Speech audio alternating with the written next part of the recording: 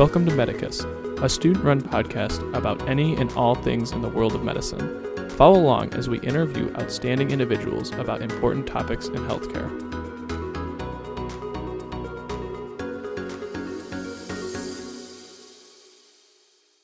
Hey everybody, welcome back to Medicus. We have an amazing episode today. We're continuing our fourth year series with otolaryngology and head and neck surgery. A fancy way of saying ENT. And we can't be more thrilled to have two amazing guests. We have Colton and Emily. Really close with both of these guests. Colton was my roommate for the first year of medical school, went to undergrad with Colt. And then Emily, I don't know if you remember this, but the very first day of orientation or of medical school, it was your family and my family. And it was trivia against all the other families that were went to this orientation.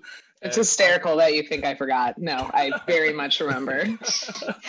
And Emily's family crushed it. They were just carrying the team, and then we're just sitting there, we've never played trivia before. We are totally out of our league with all these smart people. Got too into it. They got too into it. Anyway, so it's really great to have you guys, and we're really excited to talk more about otolaryngology, head and neck surgery. If it's okay, we'll probably just say it's ENT for short. If you're cool with that, I don't want to dismiss your specialty at all, but all right. So let's just start out. Colton, if you want to start, and then Emily, you can follow up after, but just tell us kind of your journey in medicine thus far, kind of a little bit about your background and everything. Sure. Yeah. So I grew up in Colorado originally, and then I did my undergrad, like Alex said, at Marquette University up in Milwaukee, Wisconsin. I was pretty involved in some research at Marquette and also was a TA for the anatomy courses there. So that's kind of how I got interested in medicine and surgery in particular through kind of working in the anatomy labs. I got here at Loyola for med school, and then I also matched at Loyola for residency. So I'll be sticking around. For me, I went to Northwestern for undergrad. I grew up in the Oak Park area, so not far from Loyola. It's a western suburb of Chicago. And then I did undergrad at Northwestern. I got exposure through kind of my undergraduate major was kind of what the major that you would take if you were to go into speech path or in audiology. So I actually got very early exposure to some ENT stuff. And then what really sealed the deal for me was my global health experience in Chile. I had a great experience there, and I was able to get a lot of access to surgeries that otherwise you wouldn't get in the United States. And so I got to be in the OR, and I got a lot of exposure, and it kind of really sealed the deal for me of, medicine is something I really wanted to do. And then I went to Loyola for medical school, and yeah. Awesome. So we're going to start talking a little bit about the field specifically. And if you could take us through your decision to go into ENT as a specialty and what drew you to pursue it, that would be awesome. I could start since you went last time, Colton. So for ENT for me, for Northwestern, they actually didn't have any anatomy and physiology courses that I could take, and I wanted more exposure to medicine before I kind of made that plunge. I was not a fan of my pre-med courses at Northwestern, and so the way I could take anatomy and physiology classes was actually through the major was called Human Communication Sciences and Disorders. And I was able to take some anatomy and physiology classes of the hearing mechanism and vocal mechanism. And I absolutely fell in love with the anatomy, fell in love with just kind of the whole thing and how we process sound, how we perceive, how language develops in people. And so from that early exposure, I kind of knew that ENT was something I would, I was interested in, but I wanted to keep a really open mind during medical school. I was a person who took 2 years off, and I was a clinical research coordinator at Northwestern in the rheumatology division. So I got some exposure to that too. That being said, I learned very early on that I was not interested in pursuing rheumatology at all, but it was great exposure to kind of to rheumatology in general and a little internal medicine. And so I wanted to keep an open mind during medical school. And I liked certain, I found something about every rotation that I really did like. And the way kind of I because of the pandemic and because of how everything turned out, I didn't get to do my first rotation until kind of late in the game. I think it was like August or something, and so that was pretty late. But kind of pretty much after, it's ambitious to say like the first day, but pretty much after like the first week, I was like, yeah, no, for sure. I knew I wanted to do something surgical. I knew I liked clinic a lot.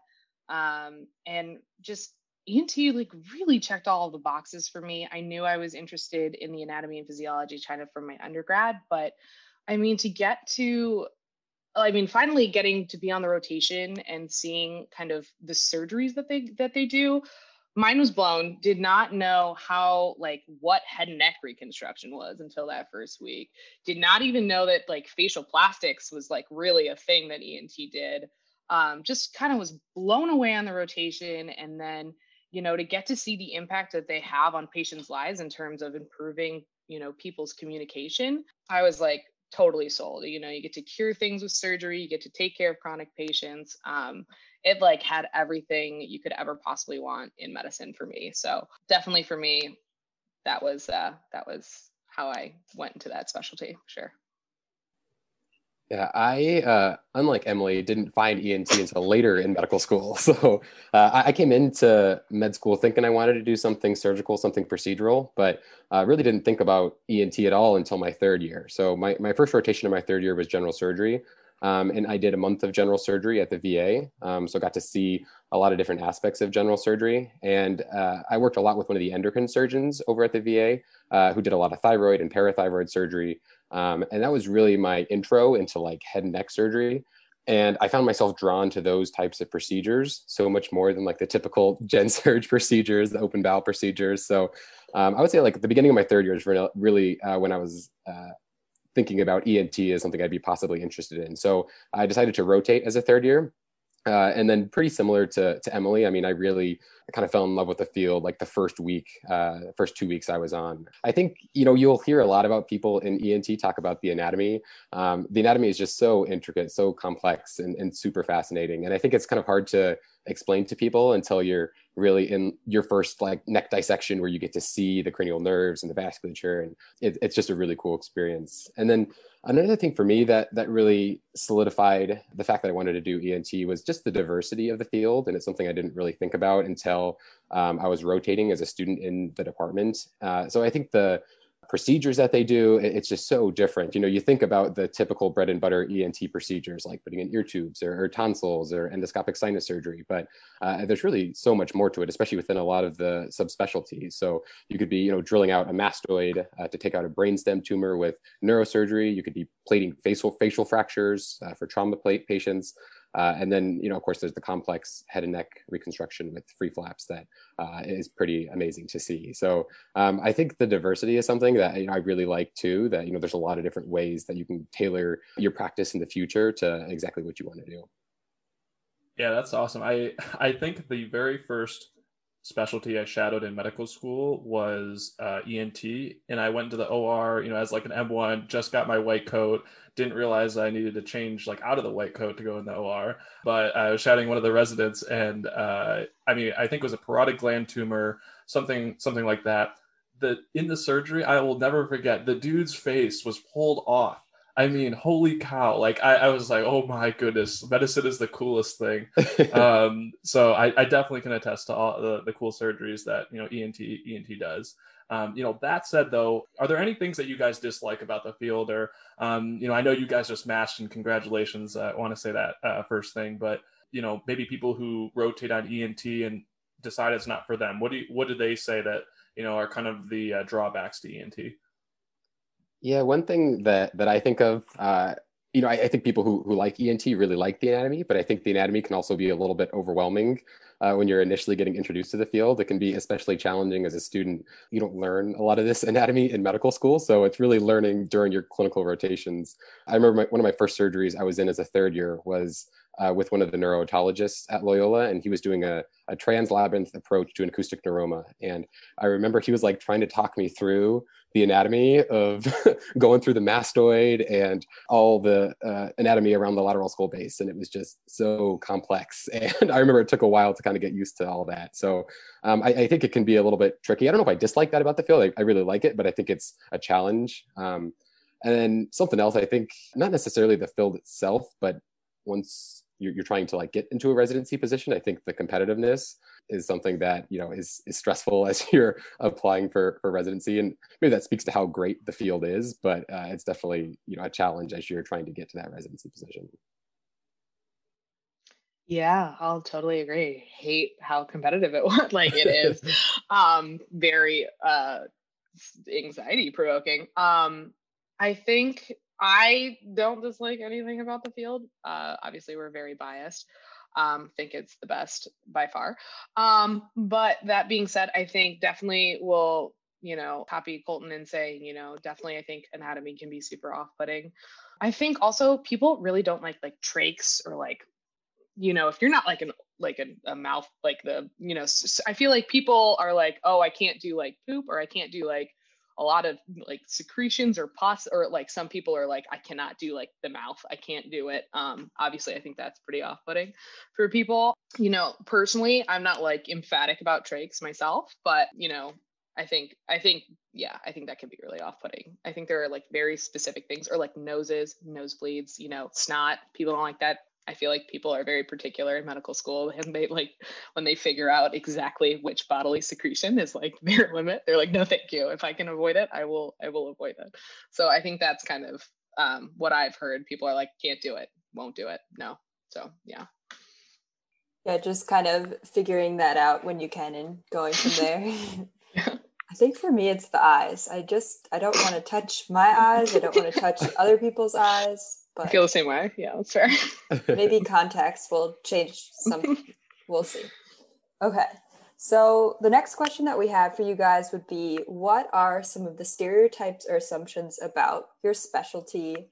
And if you think there's any truth to any of them? I don't know about stereotypes. Whenever I like told people that I was interested in ENT, people would always be like, oh man, they're like the nicest surgical subspecialty. So that's not a negative stereotype by any means. So I think, you know, a lot of advice that I received, I feel like, was trying to find your people as another kind of way to approach what specialty you want to go into. And I don't think that that's like bad advice at all. I think that's great advice. Kind of see the personality types, which specialties attract those things. I don't really think ENT has bad stereotypes. In terms of, so I think the fairly more like laid back people of the surgical subspecialties, I think it's got everyone's very nice, very collegial is what I've heard. You know, I think because it's, you know, a surgical subspecialty, and because ENT, one of the awesome benefits is like you can really kind of cater your practice once you can decide how much clinic you want, and you can decide how much surgery you want to do. And I think people can find that very appealing in terms of, you know, how they want, you know, their time after residency to look, and whether you're going into private versus like an academic field, and kind of catering. I mean, honestly, I haven't done as much research into like the after the pay or whatever. That wasn't something that was really driving my decision. But I think, you know, it being a surgical subspecialty, I'm sure that could be what has been driving the competitive nature, I think, of the specialty. But I don't know, what's your take, Colton? Yeah, you know, I think you're right. The stereotypes that I think of are like mainly positive. I definitely think like people talk about the people in ENT being like a little more laid back and friendly. And I mean, that's been true in my experience, but I'm sure that's like very dependent on like where you are and, you know, the particular department. And then, yeah, the other thing, I think some people think of ENT as like a more like chill surgical subspecialty in terms of like hours or kind of workload. And maybe that's true in residency, you know, like, or maybe that's true in when you get to be an attending, like Emily said, you can kind of tailor your practice to how much clinic you want, how much OR time you want. But I think in residency, you know, it's going to be pretty busy no matter where you are. So in terms of like easier hours wise, I don't know if that stereotype holds true for residency. I think it's going to be, it's a busy surgical field no matter where you are, but definitely, as an attending, you probably have a little bit more flexibility in terms of hours based on kind of your clinic and OR workload.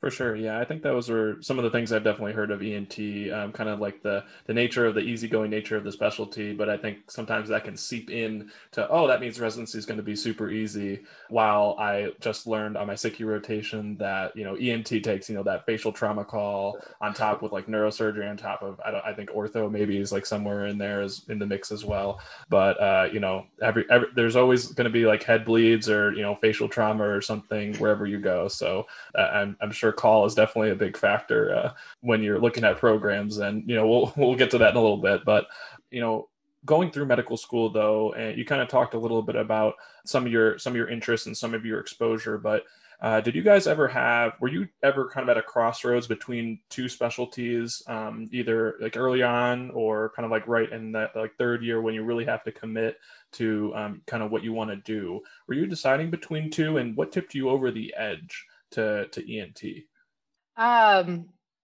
Good question. For me, I think I was kind of like I'm one of those gut people. Like I'm not like a big list person when I'm deciding. I don't, make an Excel spreadsheet kind of person. I'm kind of a gut person. I will say because I had late exposure, I felt like I really couldn't commit to ENT until I had done my rotation. I thought that would be insane otherwise. So I was between general surgery and ENT. I didn't love my first month on Surg-Onc. I just didn't find it as interesting. My second month I was on thoracic for my rotation. I enjoyed that a lot more.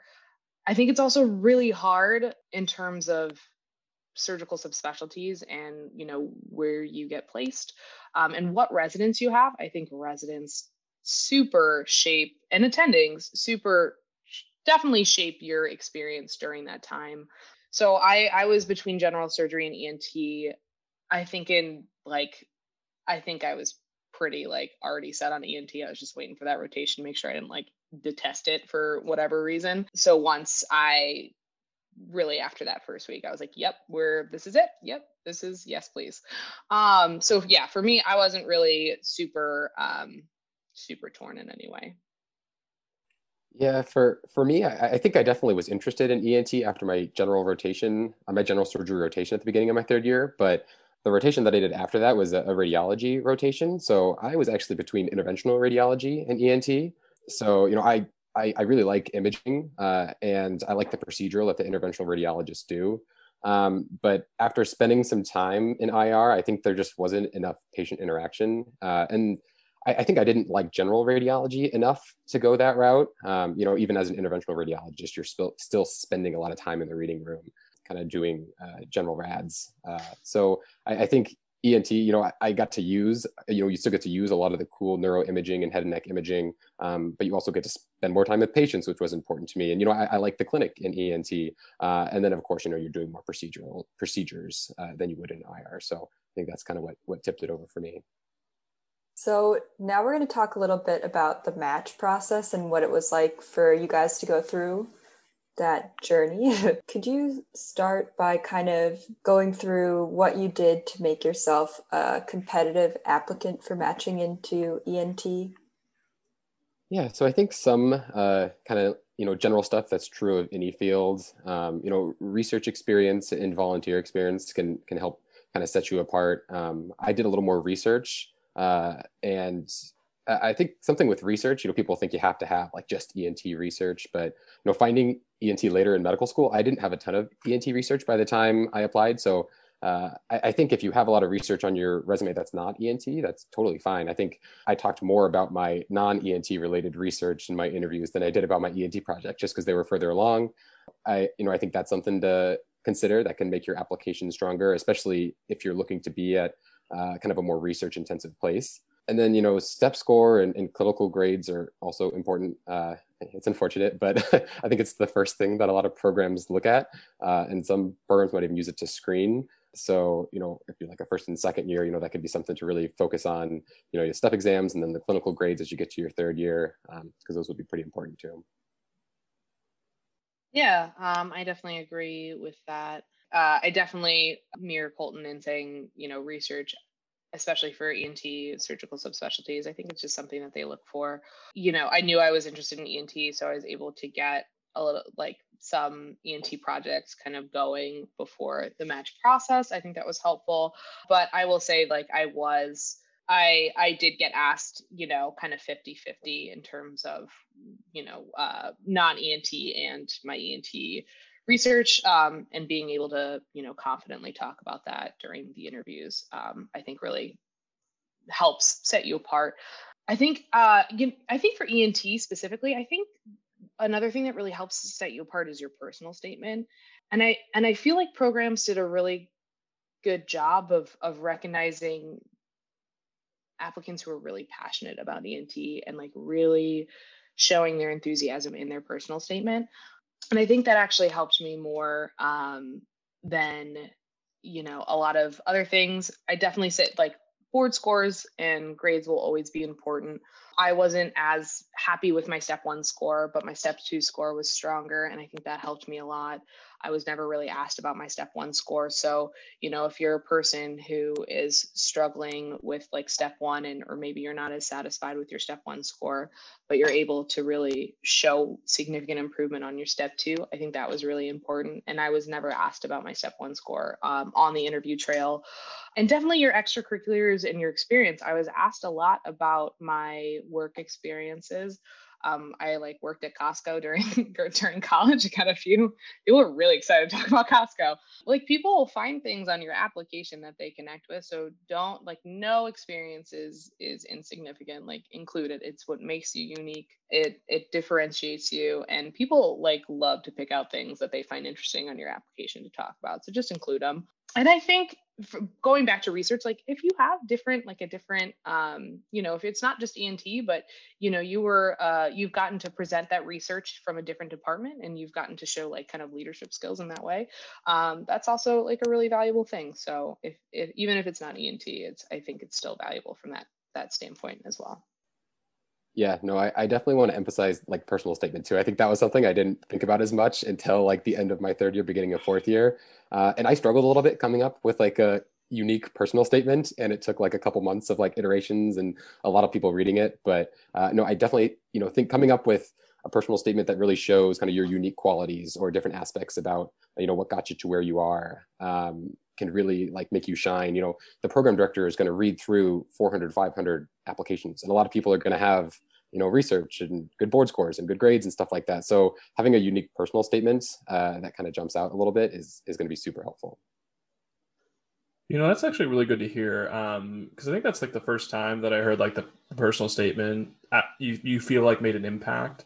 And just kind of like looking back on the process, I feel like you can be definitely jaded by the fact that, it's all about just like numbers, or just screening me based on like numbers and how many pubs I have and, all of this. But it's good that they raise some of the questions, or it seems like the interviewers for you guys really looked through your application as a whole, and hopefully they do that for all specialties as well. But just glad to see that even in the uber competitive specialties, they still take the time to really kind of dive deep into who you are as a person. I feel like that's where the personal statement and maybe even the letters of recommendation come in as well.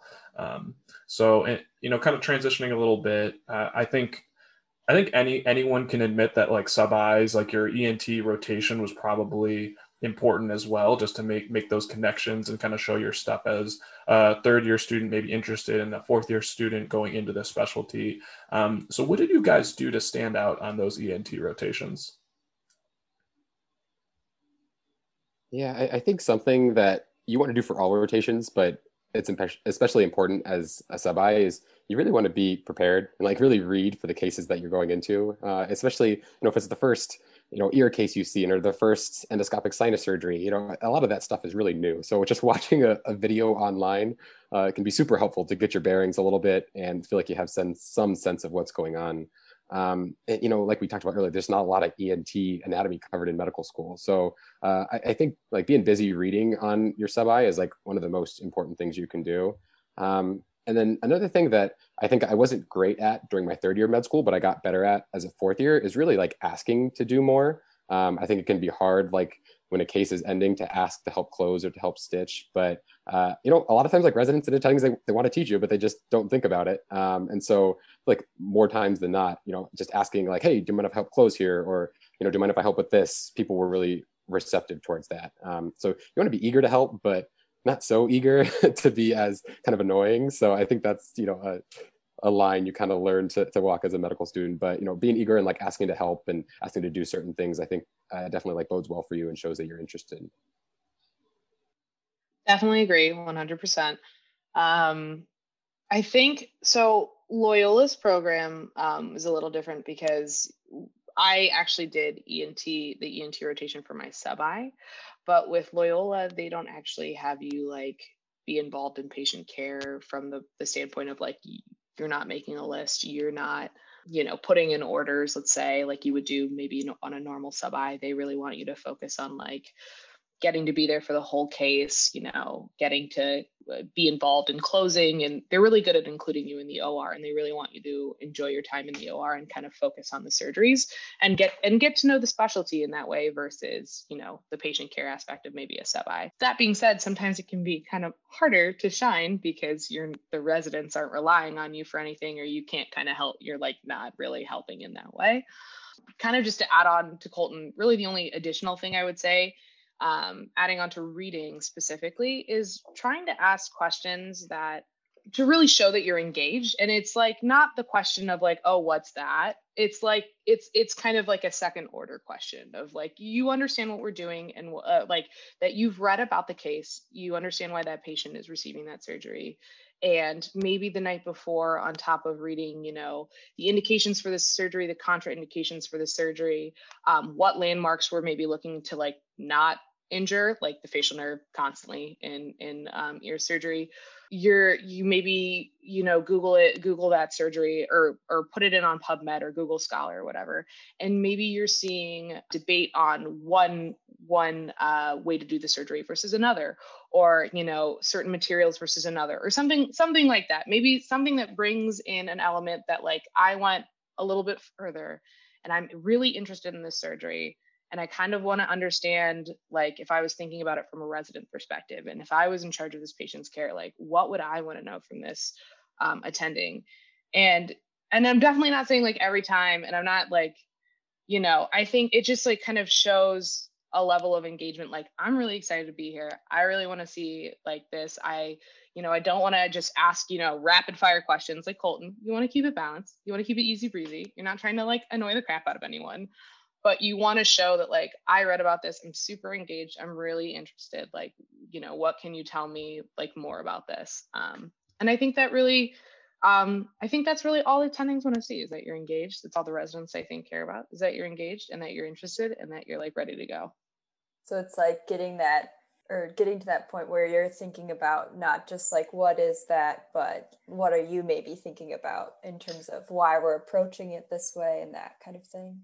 Yeah, exactly. And like, maybe that doesn't happen on like the first day that you're on the service, but maybe that happens towards the end, or maybe you're on a service where you're seeing a lot of the same kind of case. And maybe you can ask like, oh, what's different? Like, what am I noticing that's different about this case? Or what am I noticing that's like, why, or if you're on the same service with two different attendings, why is one person doing it this way and why is the other one doing it this way? What makes this approach unique? Like, why are we doing this versus this?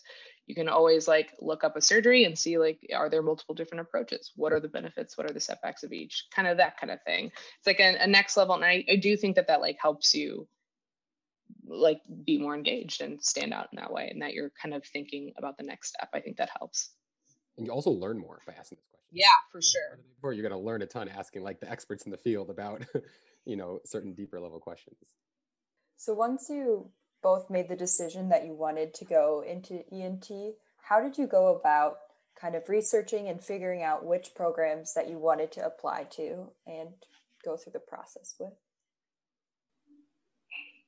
Yeah. So, when I was thinking about programs, I got a good piece of advice from one of my mentors at Loyola. And he talked about three things that are important when choosing a residency. So he talked about program reputation being one. So if a program is like super heavy in research, or there are certain areas of strength that that program has that you're really interested in, that's certainly something to consider. Geography is something else that, I think is important. So, where do you want to live? Where does your significant other want to live? I mean, 5 years is a long time. So you don't want to be somewhere that, I don't know, maybe you don't have as much social support or family support, if that's something that's really important to you. And then the third thing, which I think was a little bit harder this year with virtual interviews, is the people or the culture there. And what group do you get along with well? What sort of culture do you feel like you fit in with well? So I think that's important too. You're going to be spending a lot of time with these people over the next few years. So you want a group that you feel like you get along with well. So I don't know, definitely something that was a little more challenging, I think, this year with the virtual interviews, but I think it's still something that you want to consider. Super great. Yes, 100%. In terms of like choosing, that initial step when you're on your ERAS and just like choosing programs, honestly, I really went by geographic location. And then I kind of, the programs that I was like, especially maybe in the locations that you are really interested in, starting to specifically look into the websites of the programs in that area that you think you're really interested in. And kind of like Colton said, like, look into what kind of like research opportunities you have, if that's what you're interested in, or, unique features of the programs, if you're interested in global health, or, you're interested, if you're maybe interested in sleep and like sleep surgeries and things like that for ENT. And not necessarily every program has, a great, like a significant amount of faculty that are devoted to, things like that, like making sure that the program has like your basic things that you're interested in for sure. But I mean, with ENT, I was just told it was so competitive, and then it was, it's kind of like a numbers game at that initial stage that it's really, I kind of, that initial, like, where do I want to apply, just felt so broad and wide that I kind of just eliminated things based off of where I was not willing to live, and kind of went from there, and then kind of followed Colton's steps as he outlines so beautifully. For sure. Yeah. Initially, I feel like you're going to just apply broadly, like Yeah. It's hard to, I mean, it's a competitive specialty. I think the average number of applications is like around 70 or 80. So, if you just want to be in Chicago and like that location is super important to you, it's like probably gonna have to apply a little more broadly than that. So, I think initially you're going to want to apply to, a good amount of programs so you get enough interviews where you feel more comfortable about matching. But then once you interview at those programs, then you can really kind of look into those other factors that, are going to impact your rank list. So. Yeah. And then like this year, ENT did signaling, which I don't know. I think they're doing it again, honestly. But that the signals was, Alec and Catherine, I don't know if you heard about this, but it was like each applicant was given 5 signals to like signal to a program, that they were especially interested in this program. And you were given 5, and it wasn't like ranked, like you're my number 1 to 5. It was just like you had 5 signals, and it was used especially this year to see which applicants were especially interested in programs, because they know that applicants are applying broadly. So, and I think that there's like a whole different, when you're applying those signals, there's like a whole different strategy on how to approach that too. But just so you guys know, and like that was another fun added element, I think, to the application cycle this year. Yeah, actually, I would really like to just get your opinion on the signaling, because I feel like that was something that was pretty novel, and I think it's been called for in other specialties, or there's kind of been like grumblings of it wanting to develop, I guess, and the actual ERAS process, like throughout like all specialty applications.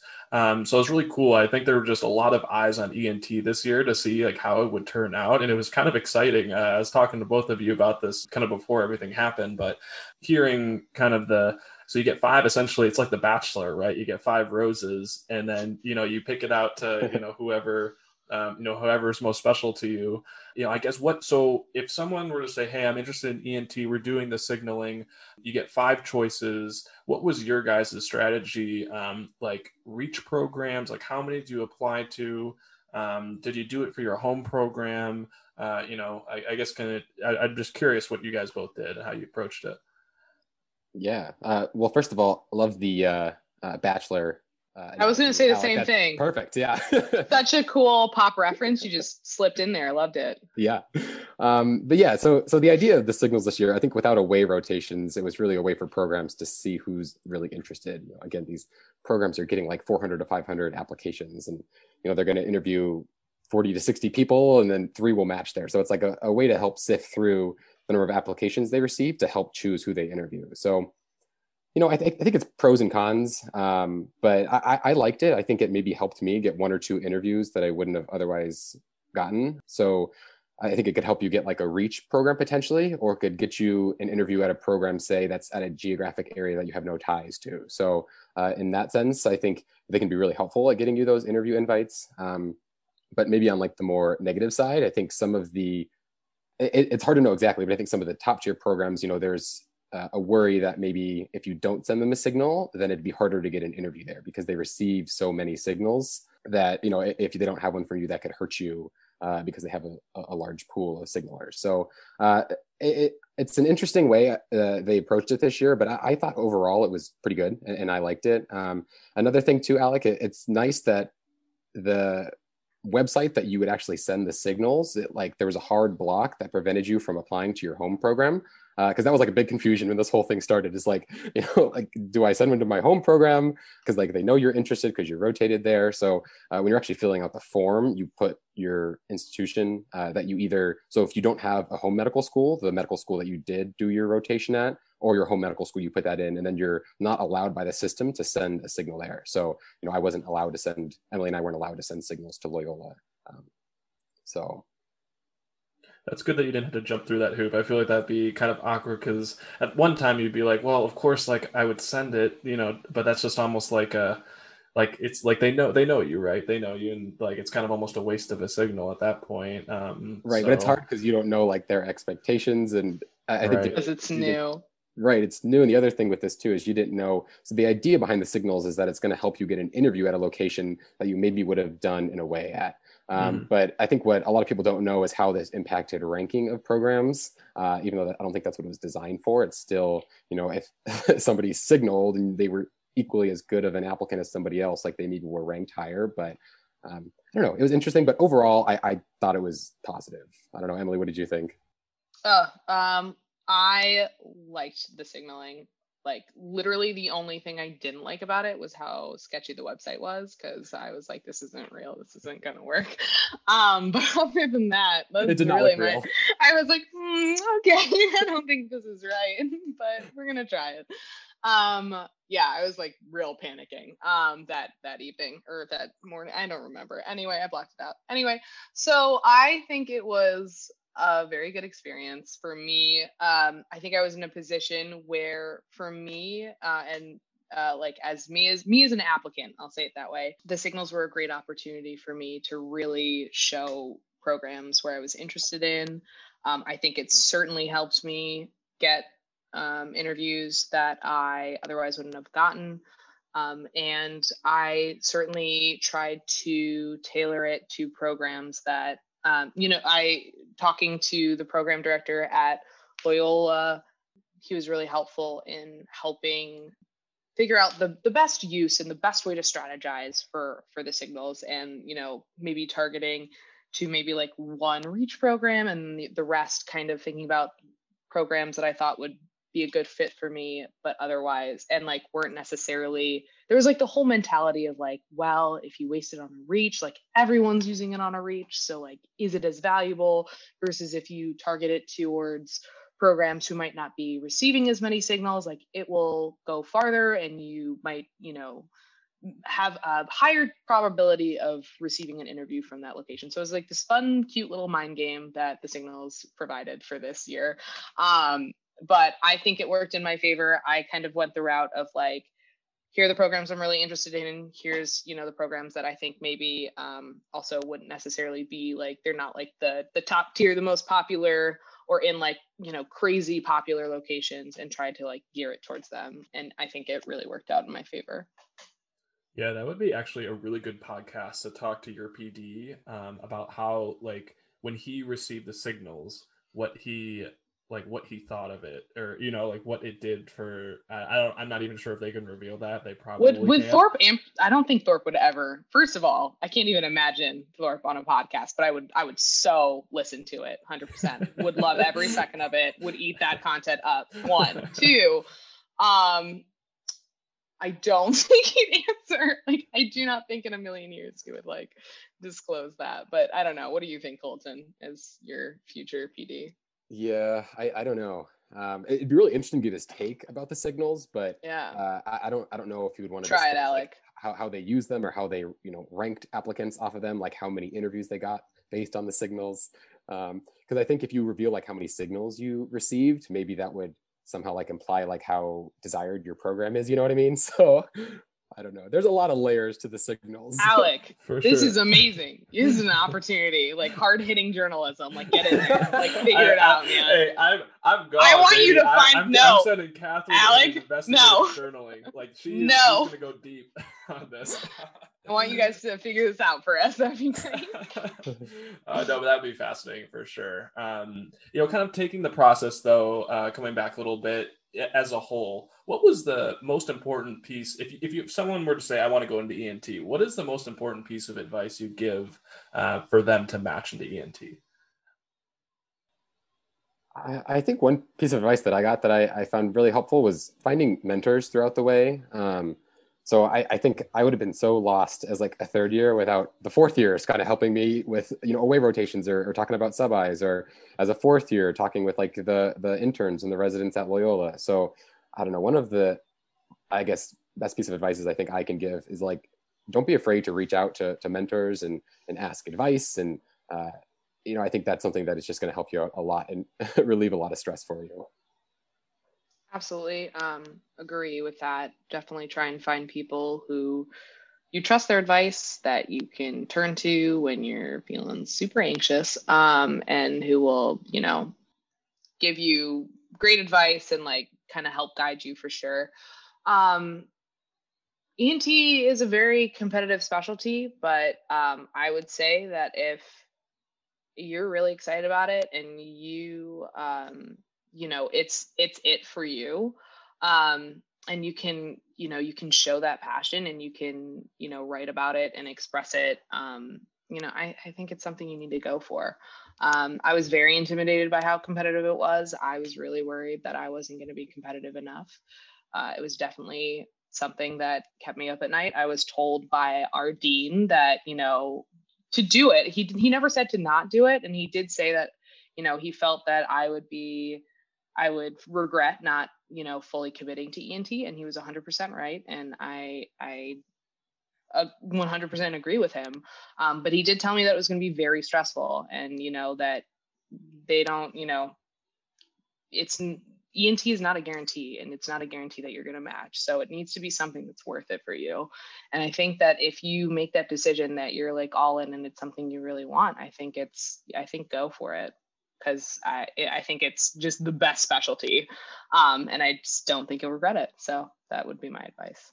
Yeah, no, I totally agree. And I think people are afraid of the competitiveness for sure, but it's also an awesome field. And another piece of advice that Emily and I got from our program director when we're having a meeting with the third years is to have like a backup plan, because there is that potential. Even if you are a good applicant with a lot of interviews, there's just a chance with, the sheer numbers of the people applying that you won't match. So I think that was a good piece of advice for me, is having like a written backup plan of like what would happen if I didn't match during SOAP week. And, maybe even having that plan a little bit earlier, where you can talk to your, program director mentors to say like, hey, should I dual apply? Is that something that you would consider if there's another field that you like equally as well? But yeah, I definitely would say go for it. But, think about a backup plan or something, that you could be happy in if you didn't match, or like your path to reapplying, just because there's always that possibility. For sure, and 100%. But the rush of matching into ENT is unlike any other. So highly recommend. That's super interesting too, because I watched a little bit of your guys' match, because like as a first year, you're always like, oh my God, like there'll be one day where we do that and it's super exciting. But our dean is an ENT, right? And he was talking about like how his match day, he like was sad because of the whole process and everything. Was it interesting to be in his similar shoes, but then hearing him say that story right before you're opening up your own virtual envelope for it, or? Yeah, luckily at that point on Friday, we already knew if we'd matched or not. So Monday we got the email that said we'd matched. So I feel like that was the nervous day for me where I could relax a little bit knowing that at least I matched somewhere. But yeah, Dr. Marzo is pretty open with the fact that, yeah, he didn't match ENT the first time that he applied. And he ended up doing a year of general surgery and reapplied ENT, got accepted, and then did a neurotology fellowship, which is one of the most competitive fellowships that you can do within ENT. And now he's the dean of a medical school. So even if you don't match, there's definitely a path to success, whether it's still within ENT or something else that you can follow. Unfortunately, we don't put the podcast on YouTube yet, but if you could, I have a match day picture of everybody, and Emily's reaction to when she matched at Colorado was so funny. Wait, my Zoom was still on. I thought I turned it off. Oh, I have a screenshot of that. Oh man, that was. Oh, epic. that's super embarrassing. Oh no. Sorry, I can delete it if you want, but I kind of don't want to. Keep it forever. On the internet forever. Sorry. Keep it forever. Yeah. Oh man. Well, and they were droning on, and I was like, "Wait, guys, it's out! It's out!" And like everyone melted, like everyone was losing it. It was hysterical. So I guess kind of the last question we want to ask you guys is, do you have any general advice for like pre-medical students or current medical students as they move through their training? So this is more just like general advice, kind of anything that you picked up on medical school, any like tips you would give them either on rotations, step 1 or step 2 studying, board prep, how best to network, stories of challenges that you had to overcome, anything like that you would like to just give those types of listeners, just your opinions and suggestions. For general advice for pre-med, I did not like my pre-med courses. That being said, for people who think that they're interested in medicine, those pre-med courses are not what you experience, and it gets so much better. So if you have it in you to make it through those courses, highly recommend, because medicine is so much better than general chemistry or organic chemistry. I'll say that. 2, I have never been the strongest test taker, and I felt like that was going to be the thing that held me back from college, from medical school, and from residency. And I will say that I have gotten better, but like not that much better. But it was something that I felt like I would always have to overcome, and it's something that I've always had to work through. And I certainly picked a profession that's going to be permanent standardized testing. So, love that for me personally, but it's something that you can get through, and it's something that you will improve on. And if, you're passionate about medicine and you have a vision, don't give up on it, because you will find a way to make it work and to get there. That being said, tips for after, I took 2 years off before medical school. I didn't decide that I wanted to commit to the idea of medical school until after my global health experience, which was after the summer of my junior year of college. I had already done all my pre-med courses, but I hadn't fully committed myself to the idea of medicine. I got a job as a clinical coordinator. Cannot recommend that enough. It was a great job. It got I got to experience a clinical setting. I got to have tons of research experience, writing experience, presenting experience. I think it's the perfect thing for if you need to take a few years off to boost your resume, get some research on, make connections. It's awesome. Highly recommend. And I think that those 2 years also made me so much more, made me a better candidate, and also just a better medical student. It gave me that time. I feel like I matured. I feel like I, figured out really what I wanted. So that was kind of my journey. And those are kind of the tidbits that I will say, kind of looking on a global scale, that I've kind of come away at this time, now that I soon be a resident. Oh my God. It's so soon. Yeah, no, I think Emily covered a bunch of awesome points there. I guess one thing I would add, and she talked about this a little bit, kind of, her experience between undergrad and medical school is, seeking out new opportunities and really exploring as much as you can. When I think about like my first and second year of med school, I think the one thing I would do differently is just try to explore like a little bit more the specialties in different areas of the hospital. I think it can be easy, because you guys are busy in like your first and second year courses, you're like studying for steps, studying for your classes. So it can be hard to kind of pull yourself away from that and go to the hospital or shadow. But I really think it's something that's so beneficial. I think maybe if I would have explored ENT a little bit earlier, then, I could have been able to get on some research projects or something like that. So I think, exploring during your first and second year is something that's just going to help you make the choice of what specialty is right for you. And I know it's really hard when you're in that position, but I think it's just going to benefit you in the long run, because third year, it's so challenging when you're in the hospital. It's really hard to get away to shadow or, explore a different field that maybe you're not rotating through during one of your core clerkships. So I guess that's one piece of advice I would have. So our last main question for you guys is, what is the best way to reach you if people have further questions about ENT and that kind of thing? Yeah, people can email me. My email is coltonpwolf@gmail.com. Alec, I don't know if you guys put this as part of the podcast. So yeah, people can email me, or also all the students at Stritch. I'll be around next year as an intern. So you can always, ask me any questions if you guys are rotating through ENT as a third or fourth year. I'm, always around to, answer questions. And, that the residents are so important for me as a student applying. So, I would be happy to answer any questions that you guys had and help you along. For me also, just my email, emilybacklau@gmail.com. No dots or anything, just Emily Backlau. I want to definitely say, anybody with any questions about I am happy to answer any questions from anyone at any time. Seriously, just flood my Gmail, man. I feel like a lot of people helped me along the way, and it was super valuable. And feeling like you don't have anybody to turn to or ask questions to or ask for guidance is the worst feeling, especially going through ENT. And especially, if you're during step one and during those darkest times, if you already know you want to do something super competitive and step one's bearing you down, happy to talk to anyone and just give advice or just general support. So yeah. That's why ENT is the best. We just want to help each other out. Oh, we're so helpful. Well, thanks so much, guys. I think I can speak for Catherine as well. This is super informative, and appreciate the candidness and the honesty, and really just I can feel the excitement from both of you guys, and just want to say congratulations for matching, again, to Loyola in Colorado. That's awesome, and I can't wait to see what you guys do moving forward. Thank you so much. Yeah, thanks, Alex. Thanks, Catherine. Thanks for listening to this episode. This wouldn't be possible without the support from our listeners. Please rate, review, and subscribe. We appreciate donations to help fund the production of this podcast. To support us, go to medicuspodcast.com, where you can additionally find show notes, links, and information about our guests. We are at Medicus Podcast on Twitter, Instagram, and Facebook. If you have any questions, comments, or episode suggestions, submit them on our website. This podcast is intended for general information purposes only and does not constitute the practice of medicine.